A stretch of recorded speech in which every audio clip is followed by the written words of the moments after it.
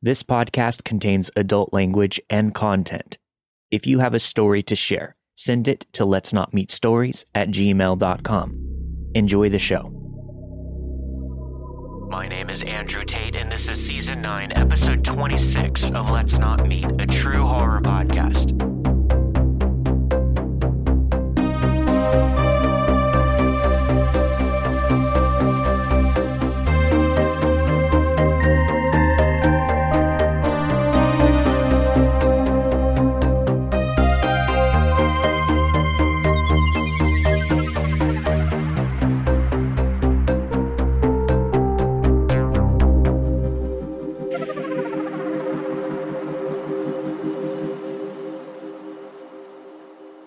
Not long ago, I was living in New Jersey. I lived there for almost 3 years and went to visit my family and friends for a holiday. Sometimes I like to wander around the late-night scene alone because I feel free in my identity and choosing where I want to go. Since I know quite a few people who frequent the bigger local spots, I decided to take a detour and stop by this secluded strip mall. To the side, there was this log cabin-style bar illuminated by a single street lamp which bathed the shack in an orange glow. The building was reminiscent of the dive bar in Death Proof, which is a movie I watched recently. It stars Kurt Russell's character hunting down unsuspecting women in a haunted 1973 Mustang. The structure of this bar was falling apart, and the name of the bar was scribbled on the sign, written in marker. It was perfect. I walked inside, and I could tell the patrons of this bar had known each other for years. So, when a new face crosses the threshold, it's enough to make multiple chairs swivel around. I didn't try to make myself inconspicuous either. I'm a 5'9" blonde gay woman. I was wearing a wide-brimmed hat, a concho belt, and some pricey-looking Chelseas. I made my way to the bar with a sense of ease, knowing that I knew nobody there. I was approached by a man who seemed to be a favorite at this local spot. He bounced from person to person before finally landing on me. He was about 5 feet tall, covered in tattoos, with gauged ears and mutton chops. He told me that he lived in Jersey City, New Jersey before arriving in this town 15 years ago, to continue his career as a tattoo artist. We instantly bonded and shared a mutual interest in MMA, genre films, and survival TV. It was clear from the get-go that he was not sober. From the way that he smelled when he got up to hug me throughout our conversation, it was obvious that he had been drinking for at least a few hours. I made it clear to him that I'm only attracted to women, and it seemed like he wasn't interested in pushing my boundaries or flirting with me. He was just a strange little guy looking for a friend for the night. So, we kept chatting. There were no issues and everything seemed perfectly fine. At 2 a.m, we were wrapping up our night, so we exchanged social media information and went outside for a smoke to continue the conversation. Then he asked me if I could give him a lift home, and he invited me to stop in for a drink, to which I said no problem as I wasn't busy for the rest of the night and he seemed like a decent guy. What could go wrong? So we went on our way. In the car, he pulled out an Altoids container, separated the wrapper, and picked out 2 orange pills that he washed down with Bacardi. "Do you want any?" he asked. I said, "No, I don't do pills." I explained that I was almost a year sober from drugs. I told him when I was a teenager I would regularly hang out with people who were struggling with substance abuse. One memorable moment for me was comforting my crying friend who woke up to find her drug dealer boyfriend murdered at her bedside. I reassured him, saying that everybody has their own vices, but he seemed very tense about this. He went on to talk about how Adderall inspires him to be an art-making machine. He said that this was his 3rd day with no sleep. This made me a bit nervous, that he was still wanting to party despite being that sleep-deprived. I had no idea what kind of pills or how many he had taken, but he had been really cool up to that point. As the night developed, he became increasingly unnerving. We arrived at his place, which was a 45-minute drive from where I was staying. His place was situated down a winding dirt road. He told me to stay where I was in front while he disappeared into the dark. I tapped my hands on the steering wheel, waiting for what felt like forever. When he returned, he was armed with a flashlight, and he waved me down to the parking space in front of his home. There wasn't a single light around that house or the clearing which it occupied. Only the faint light of the TV through the window indicated that somebody else was there. Good, I thought as I hopped out of my car. As if reading my thoughts, he said, "No worries. My roommate's here. He's having a DC movie marathon. We just have to be quiet." We then entered the house. I've been to many unsettling places in my time, but this place was definitely up there. The interior was wall-to-wall wood with a concrete floor and no furniture, just a TV, a ripped-up sofa, and his roommate crashing on it. There was a strong odor of tobacco, sweet-smelling chemicals, and cat piss permeating every inch of this place. "Come this way," he requested, tightly coiling his hand around my wrist. He escorted me down to the end of the hallway to his bedroom and flipped on the light. Hundreds of revealing pictures of Miley Cyrus and a very young Britney Spears, as well as other celebrities, were plastered on his walls and ceiling. "Big, beautiful blonde women who can throw me around are just so hot, you know what I mean?" he commented. Yeah," I said, proceeding to make myself drink, though clearly uncomfortable. Besides the pictures, there were rows of weapons, tomahawks, nunchucks, machetes, knives of every size, and various kinds of rope.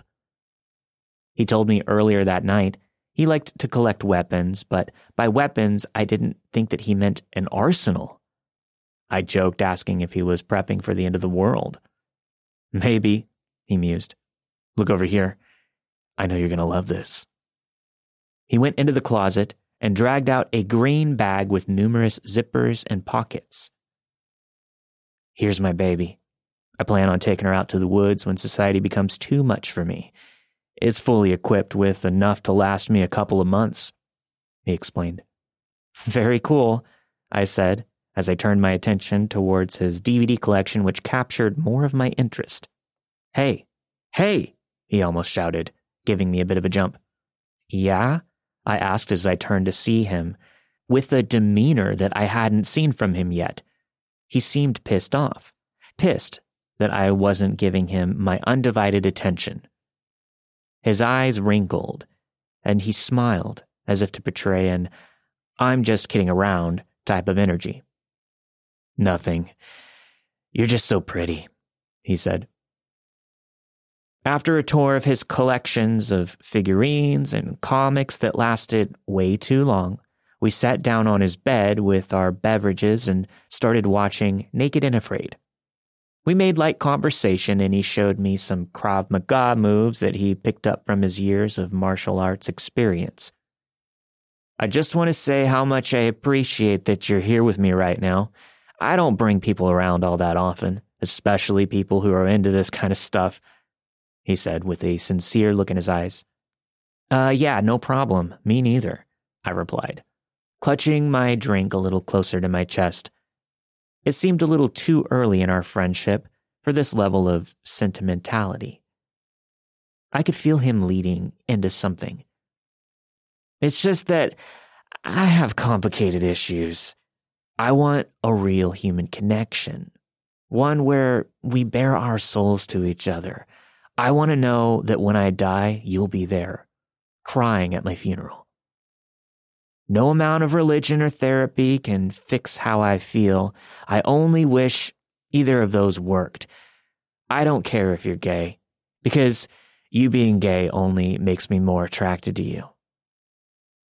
And there it is, I thought. I sighed a rehearsed phrase. Hey, I don't mean to be rude, but I am who I am, and that's not going to change. I think I should see myself out. I got up and grabbed my purse. "Wait," he said, standing up, almost toppling over. His body was beginning to shake, and he reached his hands towards his quivering lips, repeating over and over that he couldn't feel his face. I asked him what was wrong, and I asked what he took, but he wasn't able to get any words out. He just stared past me with wide eyes and a pain-stricken, contorted expression. I'm no medical professional or anything, but I could tell that this was more than a panic attack. It was possibly an overdose, seizure, or some kind of stroke. I ran to rouse his roommate on the couch, but he rolled over unfazed and passed out again. I gathered a towel, water, and a bucket for him to hurl out whatever was in his system. I went back into his room, and this man had projectile vomited everywhere. "Do you want me to call the ER?" I asked, feeling somehow responsible. "You think this is fucking funny?" he growled, standing up to face me.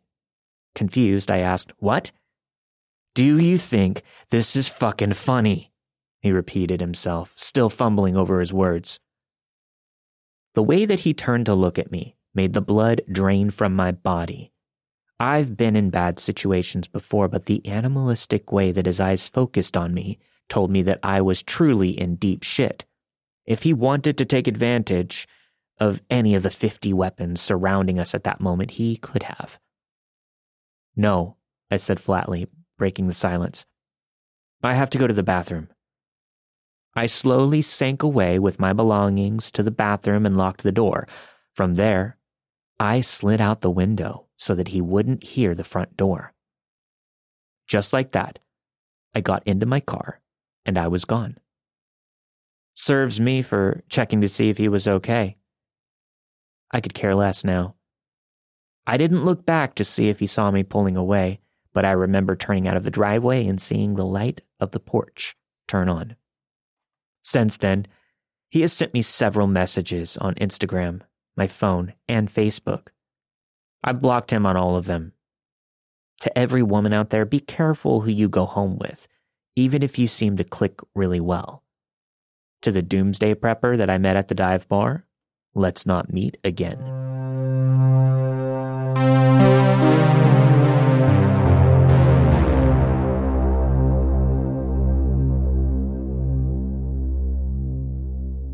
My girlfriend and I planned a weekend trip to Monterey and Carmel, California.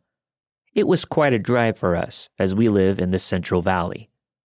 We took smaller highways rather than the normal busy, traffic-riddled freeways. Everything went great. We had a fun time on the coast and felt that we had made the most of the trip. Once we finished eating dinner, we decided that it was time to head back home. It would be about a 3.5 to 4 hour drive back home. Most of the drive was quiet and smooth. No traffic or lousy drivers. My girlfriend had fallen asleep since it was pretty late, probably around midnight at this time. We were driving on an isolated, single-lane highway surrounded by grassy hills and mountains just out of San Luis Obispo. It was pretty much pitch black, besides our headlights and the occasional car driving in the opposite lane. I had music playing low in the background, as I didn't want to wake up my girlfriend.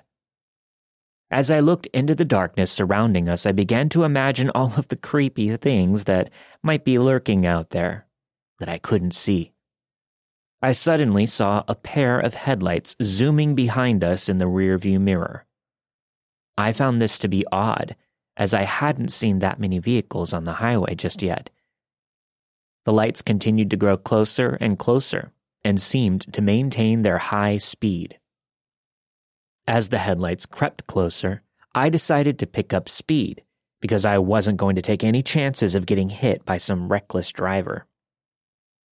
It's important to mention that I drive a newer model turbocharged Ford Mustang.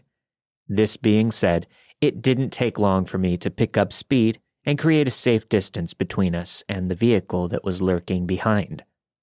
This worked for about a minute or two, but again I saw the headlights creeping closer. I went back and forth playing this catch-up game with whoever was driving that vehicle. It got to the point where I was reaching 100 miles per hour and the vehicle continued to keep up. We finally got to a point on the highway where there were passing lanes that would allow a vehicle to turn off the highway. I decided that I was going to pull over into one of these passing lanes and allow the vehicle to pass. I signaled into the other lane, and just as I thought, the vehicle sped up to pass me. Except they didn't. The vehicle was riding side by side next to mine. I looked over to see that it was your typical white van that you always hear about in scary stories. I always knew to never let anyone pull up to you on the road, especially if you were alone. Being the only two vehicles on this isolated highway, with only our headlights illuminating the vast darkness, I wasn't going to wait and see if this person would pass. I began to brake to let the van fully pass so that I could get behind it. But this didn't work. As I braked, the van braked as well to stay level with my car. I was not going to let this happen, and I hit the gas, reaching speeds of over 100 miles per hour. I moved back into the lane in front of the van and quickly saw that it moved into the passing lane that I was in and began to match my speed. I slammed on the brakes again in an attempt to let this van pass me once and for all, only to notice that they were also braking to stay parallel with my car. I glanced over and was not able to see the driver since all of the windows had pitch black tint.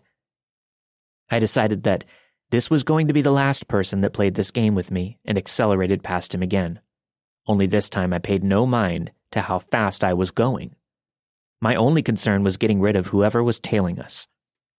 I drove for about 10 to 15 minutes, consistently going over 100 miles per hour until I could no longer see the headlights behind me.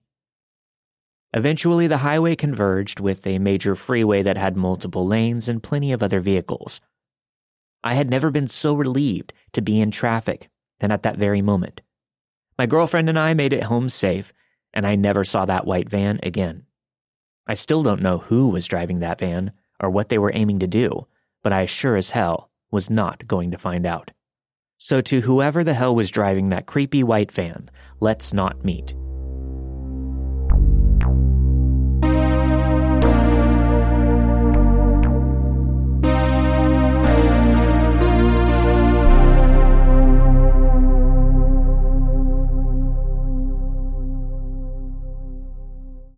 This happened about a year ago.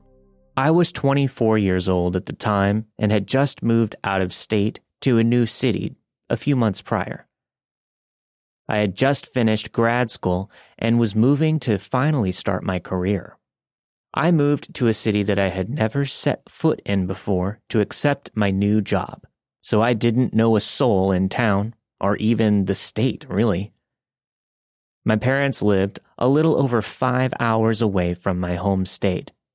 I went through a breakup with my long-distance boyfriend right after moving, so in addition to all of these changes, I was also newly single. I adopted a kitten shortly after moving so that I would have some kind of company while I was working on making new friends and meeting people in my new city. Just to summarize, I was in a new city, started a new career, had a new cat, and lived in a new apartment. I even bought a new car. This all made for a very exciting transitional time in my life. My apartment was located just outside of the city's downtown area. It was a brand new complex, so I'm the first to live in my unit. It's a one-bedroom apartment on the second floor of the building. You need a key fob to unlock the main door to enter the building, and each unit itself had a locking door. As a woman living alone, I never really felt unsafe here, since there were 2 locked points between the interior of my apartment and the outside. The apartment complex was arranged in a square. The space in the center of that square had amenities for residents as well as a parking lot, but this area was technically accessible to anyone via the driveway connecting to the main street. My apartment was on the second floor and faced this parking lot, so I was able to see all of the comings and goings of other residents. The wall of my apartment that faces the parking lot is essentially one large panel of windows and a glass door. You could even slide the glass door open to get some fresh air. Some of the apartments had balconies, but mine just had a railing around the windows, which is sometimes known as a Juliet balcony. The only downside to these large windows is that people could see into my living room very easily, especially at night when the lights are on inside. This doesn't bother me too much since my bedroom isn't visible from the parking lot, so I feel at ease about leaving the living room curtains open even at night. There's one row of parking tucked underneath the building, and my unit was right on top of this row of parking spaces. The complex wanted to have some covered spaces for the residents to park in. The area was relatively quiet, but the city is home to a large public university. There were the classic college parties and drunk kids that you would expect to see, but nothing too crazy. This university is a big football school, much like many other public universities in the southeastern area of the United States. This particular night was the first football game of the season. Normally these games were on Saturdays, but this game was on a Thursday. I didn't really pay much attention to campus sports, so I spent the afternoon and evening just hanging out with my kitten in my apartment as we went to sleep. At some point in the middle of the night, I jolted awake. It was around 2 or 3 in the morning. I looked around my room and everything seemed normal. My kitten was curled up against me in bed, per usual. But I noticed that she also seemed a little bit startled. She was staring towards the large window in the living room. Her ears were perked up. I just assumed that she had heard something outside, and that must have been what woke me up as well. Satisfied with this justification, I closed my eyes and attempted to get back to sleep. A few moments later, I heard a loud noise at the window. This startled me. Since I live on the second floor and my apartment sits over a row of covered parking spaces, it's not like I'm easily accessible to anyone. I thought maybe it was just a bird or something. Trying to stay calm, I lay there and listened to see if the noise would happen again. And it did. A bang against my window. Now I was confused and scared. I decided to investigate the noise from the safety of my bedroom. I slowly peeked through the blinds of my bedroom window and took a look at the parking lot where I saw 2 guys staring up at my apartment. They looked like they were probably in their early 20s, but they didn't look familiar to me at all. As I said, I had just moved into town. As I heard the noise again, I realized that these guys were throwing rocks at my window. I was annoyed that they woke me up. I figured my best move was to just ignore them. So I watched them through my bedroom window and I waited for them to leave. After a few minutes, it seemed like they were giving up, so the banging on the window stopped. I got back in bed and tried to sleep. But they came back. I heard movement below in the parking lot again, so this time I crept toward the living room window because I wanted to see what was going on. To my surprise, I see that these guys have pulled their SUV under my window. They were standing on top of the car, trying to reach the railing around my window. They were trying to get inside. Now, thoroughly freaked out, I dial 911, but I realized that it was going to take longer for the police to get to me than it would for these guys to actually reach my window. With 911 dialed at the ready, I slid the glass door that these guys were attempting to reach open and asked, attempting to feign annoyance, "Can I help you?" They seemed surprised. They looked up at me with blank stares. One of them spoke, but only said a man's name. Dave? It sounded more like a question. As if they were looking for some man, I responded, "I don't know who that is. Will you please leave my fucking window alone?" Again, they stared blankly, but after a few seconds, they finally left my window alone. I immediately went to make sure that the front door of my unit was locked and got back into bed. It took a while for my heart rate to get back to normal, and I definitely did not get a restful night's sleep. I still live in the same apartment with my cat, and nothing like this has happened ever since.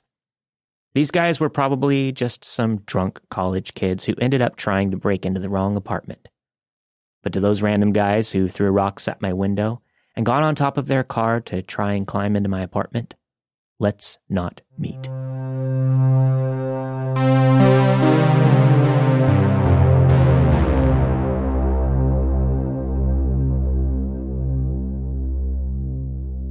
In 2014, I went to the French Riviera with my husband. He had workshops every day, so I was left to explore on my own. We sent our youngest child off to college on the day that we left for this trip. My husband and I were going to use our new freedom without children to explore Europe after he had finished working with his clients. I wasn't used to traveling and sightseeing on my own. I enjoyed it, but I was also hesitant. I speak a little French, just enough to get by, but I primarily relied on my phone's GPS to navigate myself around the cities. My husband and I try to use local public transportation wherever we are, and luckily, our hotel was just a few miles away from the main drag of cities located on the coast. I took the bus, and it dropped me off close to shops, museums, and beautiful parks. I started walking and taking pictures. I went to a museum, but it wasn't air-conditioned and I became quite warm as I was wearing capri pants, a black tee, a scarf, and a thin cardigan. Heat takes away my appetite, so after the museum, I stopped at a cafe to get something to drink, but no food. After spending 6 hours in the city, I noticed my phone was dying. I was worried that I wouldn't be able to find my way back to the bus stop to get to the hotel, and I knew I needed to get cleaned up and ready to go out to dinner with my husband and his clients. I was hot and irritable, but I headed to where I thought the bus stop was. I couldn't find it at the time, but I learned a couple of days later that it was around the corner. I encountered a crosswalk and motioned for the black Mercedes that was in front of me to go ahead and pass since I was too tired to rush across. This black Mercedes didn't move. I kept trying to wave it through the intersection, but it still didn't move. I gave up and crossed the road. As I did, I saw the window of the car slide open, and a man who looked quite like my father, who died a year before, said, "Thank you," in a heavy English accent. He thanked me for being gracious. I told him it wasn't a problem, and he asked me where I was heading. I rattled off the section of town I was heading toward, and he asked me if I wanted a ride. Conveniently, he said he was heading in that same direction. I was 48 at the time. The French Riviera is filled with more beautiful women per capita than I've ever seen in my life. I never dreamt a woman of my age would be at risk. Plus, as I mentioned, I was hot, cranky, sweaty, and worried that I wouldn't know how to get back to my hotel. This man looked warm and approachable like my father, so stupidly and naively, I said, "Yeah, sure." My hotel was literally right down the road. He only had to make one turn on the main road and travel for about 5 minutes depending on traffic. The man made small talk at first. Apparently, it was rush hour. If there is such a thing in that part of the world, traffic was heavy. The man shifted and started to tell me how beautiful I was. He mentioned how I was just his type. He told me to put my phone away. I tucked my phone under my leg since I knew that it was about to die anyway. I only had a little travel purse with me and no portable charging device. But I still thought, what could possibly go wrong? He pulled off the main road and onto the freeway. This quickly turned into a moment of panic for me, and I knew I had made a terrible mistake getting into this man's car. He was now driving fast, keeping up with traffic, and he was heading in a direction that I didn't know. He reached at me, trying to put his hand down my shirt, then into my pants. I started crying and telling him I'm married. He must have misheard me because he kept calling me Mary after that. "It'll be okay, Mary. We'll just do this and we'll part ways, Mary," he said. He then exposed himself.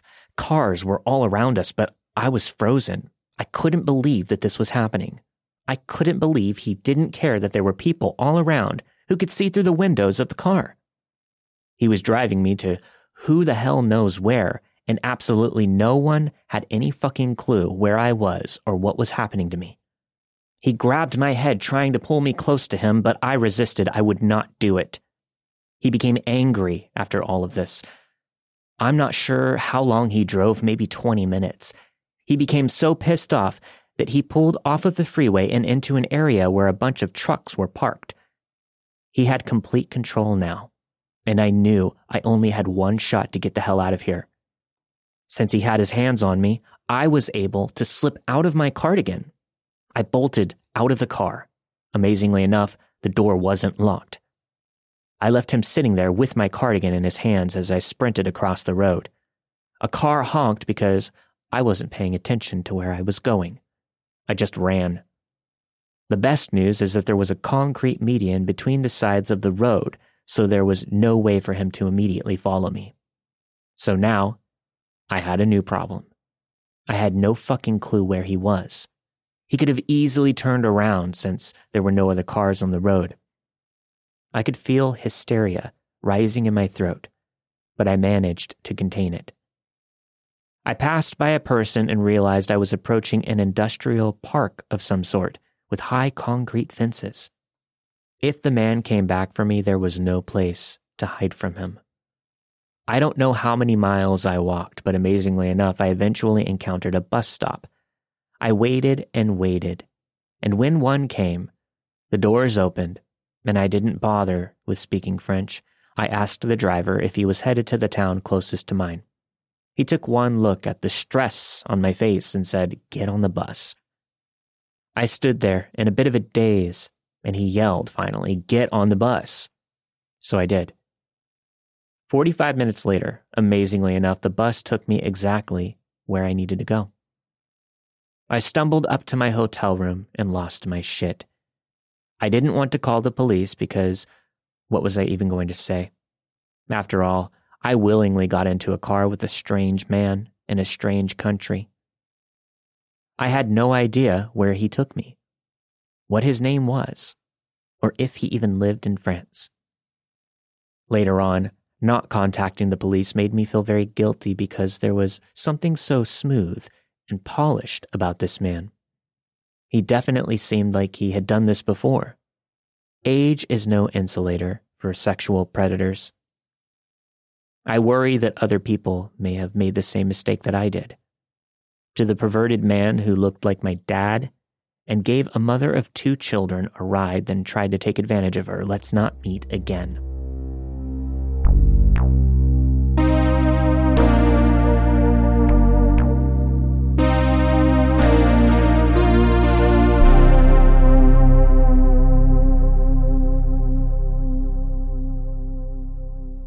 My husband has a 14-year-old cousin that we like to take on vacation a couple of times a year to get out of her small town.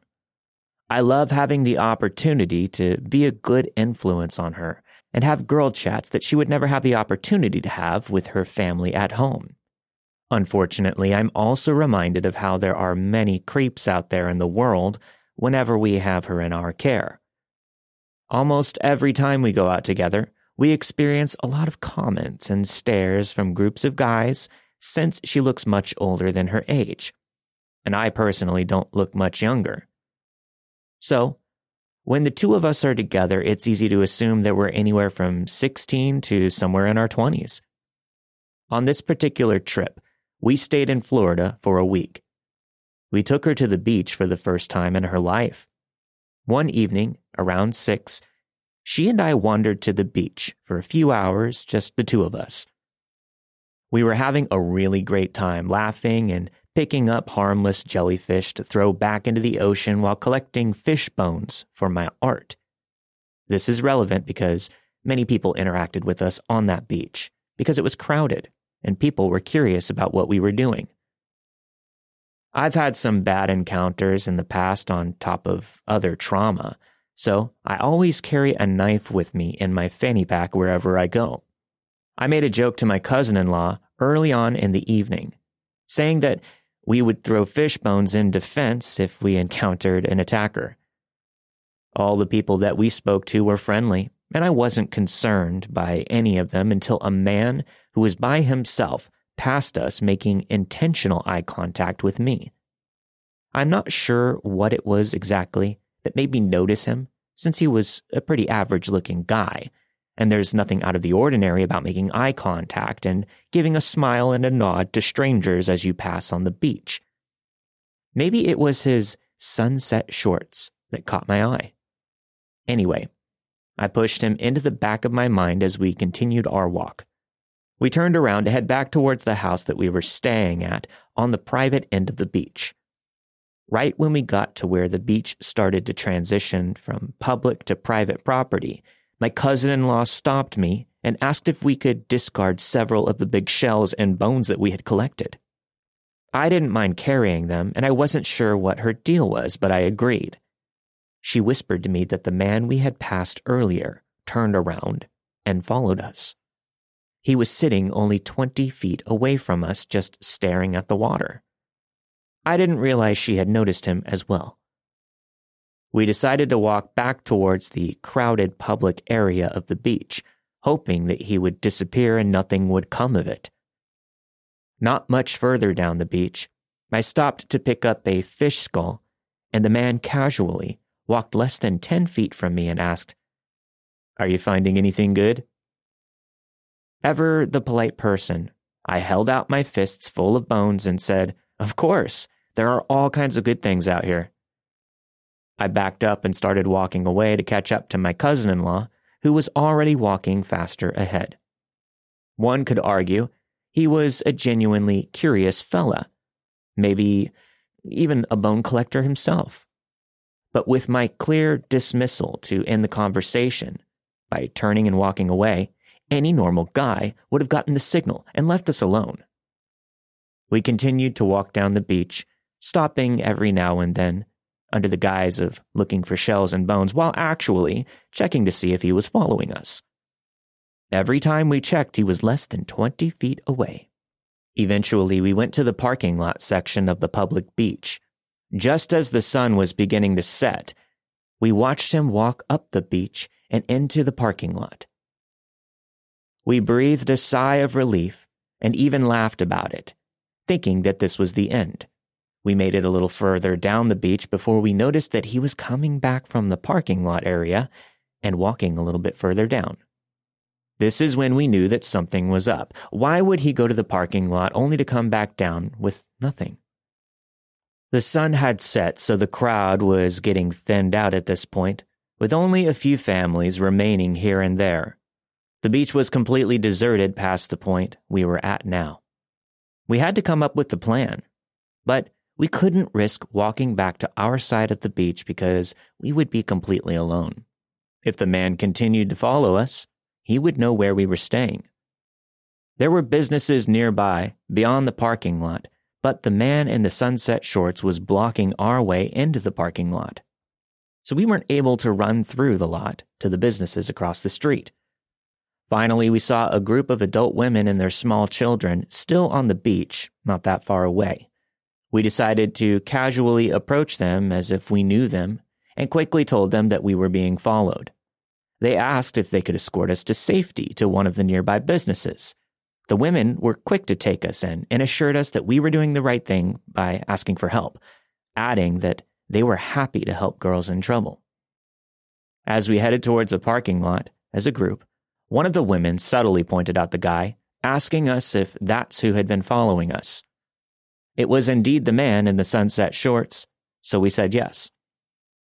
She said that he had emerged from the parking area again and he was now heading straight toward us, not even attempting to be discreet. We pretended like we were with family as the women led us across the parking lot. My cousin-in-law looked back once more, and when the man saw us, he sprinted from the beach to the parking lot. I'm not sure what his hope was, but the women walked us to safety to a bar across the street. Once inside, we explained what had happened to one of the waitresses and the women who helped us wished us luck. They offered to drive us home, but we declined. The bar told us that they had a free golf cart service that could shuttle us home. They asked if we would be willing to make a statement to the police, since we had a good description of the guy and it wasn't the first time girls had been harassed around this area. After we made it home without incident, I called the non-emergency line to file a report. I'm sorry to say that the police officer was completely unhelpful. He refused to file a report and simply told me that being creepy is not illegal. He said that there was nothing that could be done. I wasn't expecting them to go out, find the guy, and arrest him right away. I just wanted them to take down his description in case this happened to anyone else. The cop told me the beach is closed at 9 for a reason, which is not only ridiculous, but this happened much earlier than 9 at a beach anyways. I was furious at the lack of support from the local PD, but I was impressed with my cousin-in-law for keeping her composure and staying calm until we were home safely. I don't know what would have happened if we had parked in that parking lot and gone out to our car by ourselves. I don't know what the man's plan was, but I know it couldn't have been a pleasant one. Thinking about the incident later, I remembered my cousin-in-law asking me to remove some of my bigger things from my fanny pack. I realized she was trying to make sure that my knife was handy, like we had joked about earlier. That poor girl has already experienced more than any person her age should, and to this day, I often think about the words of one of the women that came to our rescue at the beach. She said, "I wish I could tell you, creeps get better as you get older, but they don't." As I ruminate on this experience and try to figure out why the man targeted us, I'm stumped. There were plenty of other women roaming the beach alone or in small groups, wearing typical beach attire, while my cousin-in-law and I wore long t-shirts. It almost makes me think that he thought we were significantly younger than we were, which makes the whole situation even more disturbing. I do have his face burned into my memory, so if I ever see him again, I plan on discreetly taking a picture of him and giving it to the employees at the bar nearby so they can protect themselves in case the police won't do anything. But that being said, to the man in the sunset shorts, I hope we never meet you again.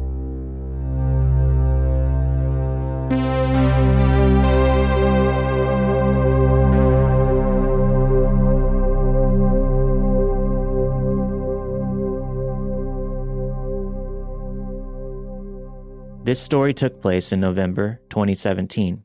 I was 18. I'm a very short girl, only 4'10".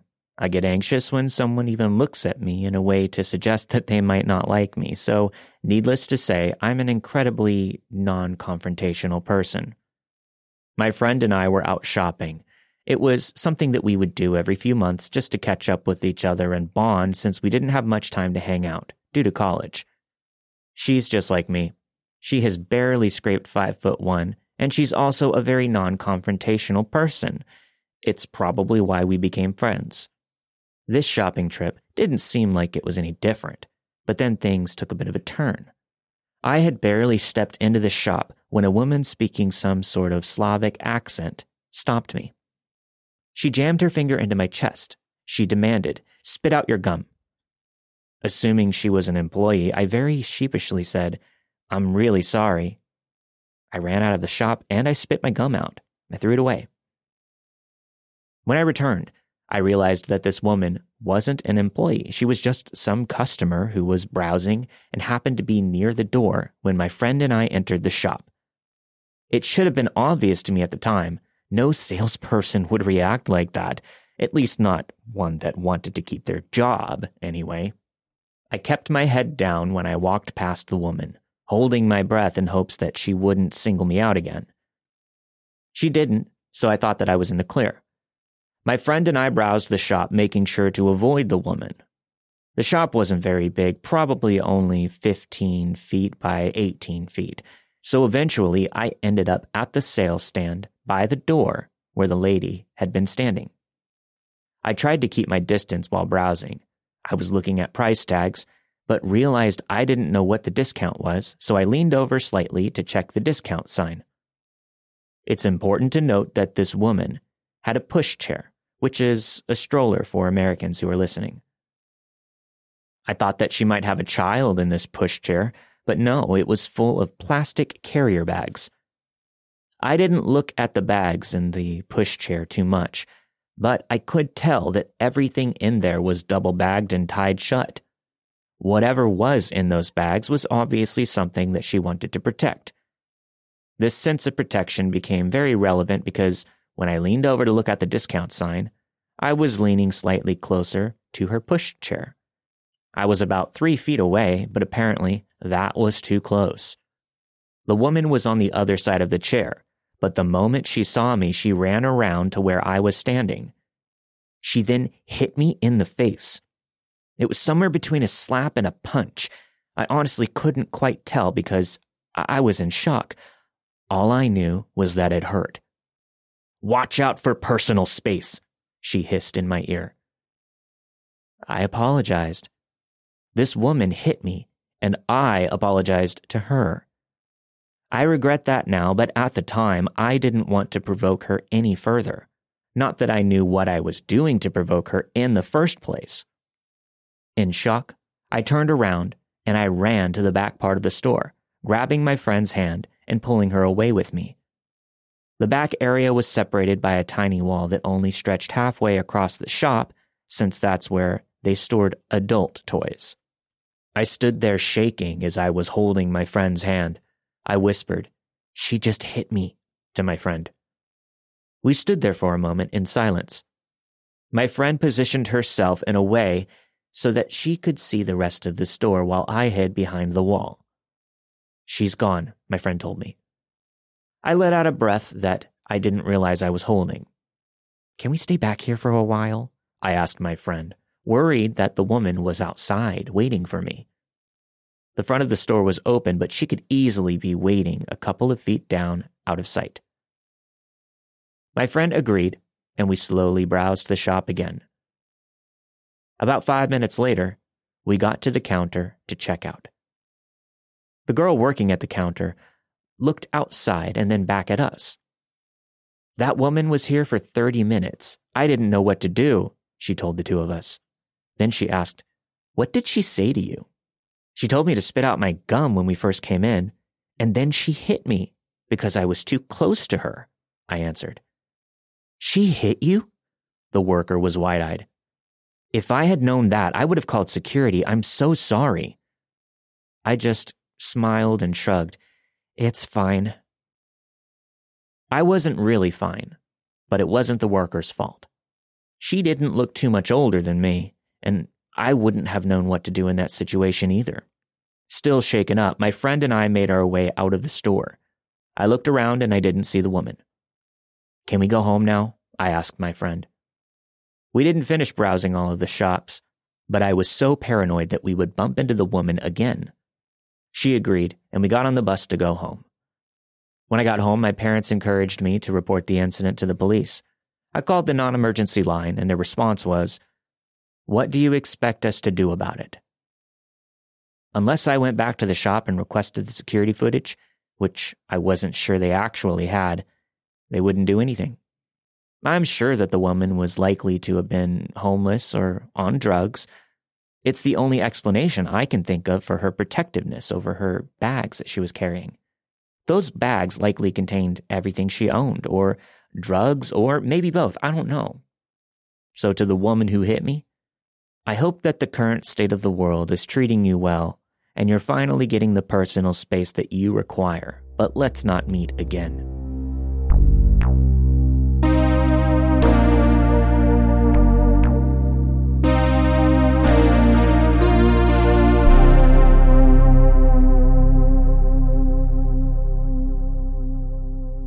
Thanks for listening to this week's episode of Let's Not Meet, a true horror podcast. Don't forget to stick around if you're a patron for your extended ad-free version of this week's episode. And if you want to get access, head over to patreon.com/Let's Not Meet podcast for hours and hours of bonus content. This week you have heard Doomsday Prepper at the Dive Bar by Emmett, Creepy White Van on Isolated Highway by Jose, Throwing Rocks at a Window Isn't Always Romantic by Anne, Get on the Bus by Kelly, The Man in the Sunset Shorts by Bone Collector. And finally, I Just Wanted to Check the Discount Sign by Sinfully Circe. All of the stories you've heard this week were narrated and produced with the permission of their respective authors. Let's Not Meet, a true horror podcast, is not associated with Reddit or any other message boards online. As always, if you have a story to share, send it to letsnotmeetstories@gmail.com. And don't forget to check out the new episodes of my other podcasts, Odd Trails, my true paranormal podcast, the Old Time Radio Cast, and the first 2 episodes of my brand new podcast, Welcome to Paradise, It Sucks, all at crypticcountypodcasts.com or wherever you listen to your podcasts. I'll see you next week. Stay safe.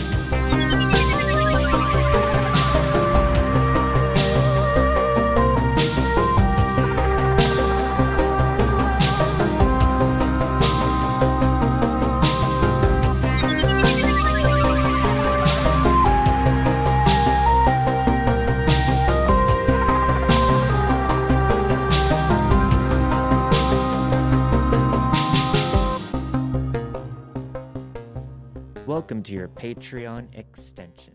I don't normally chime in.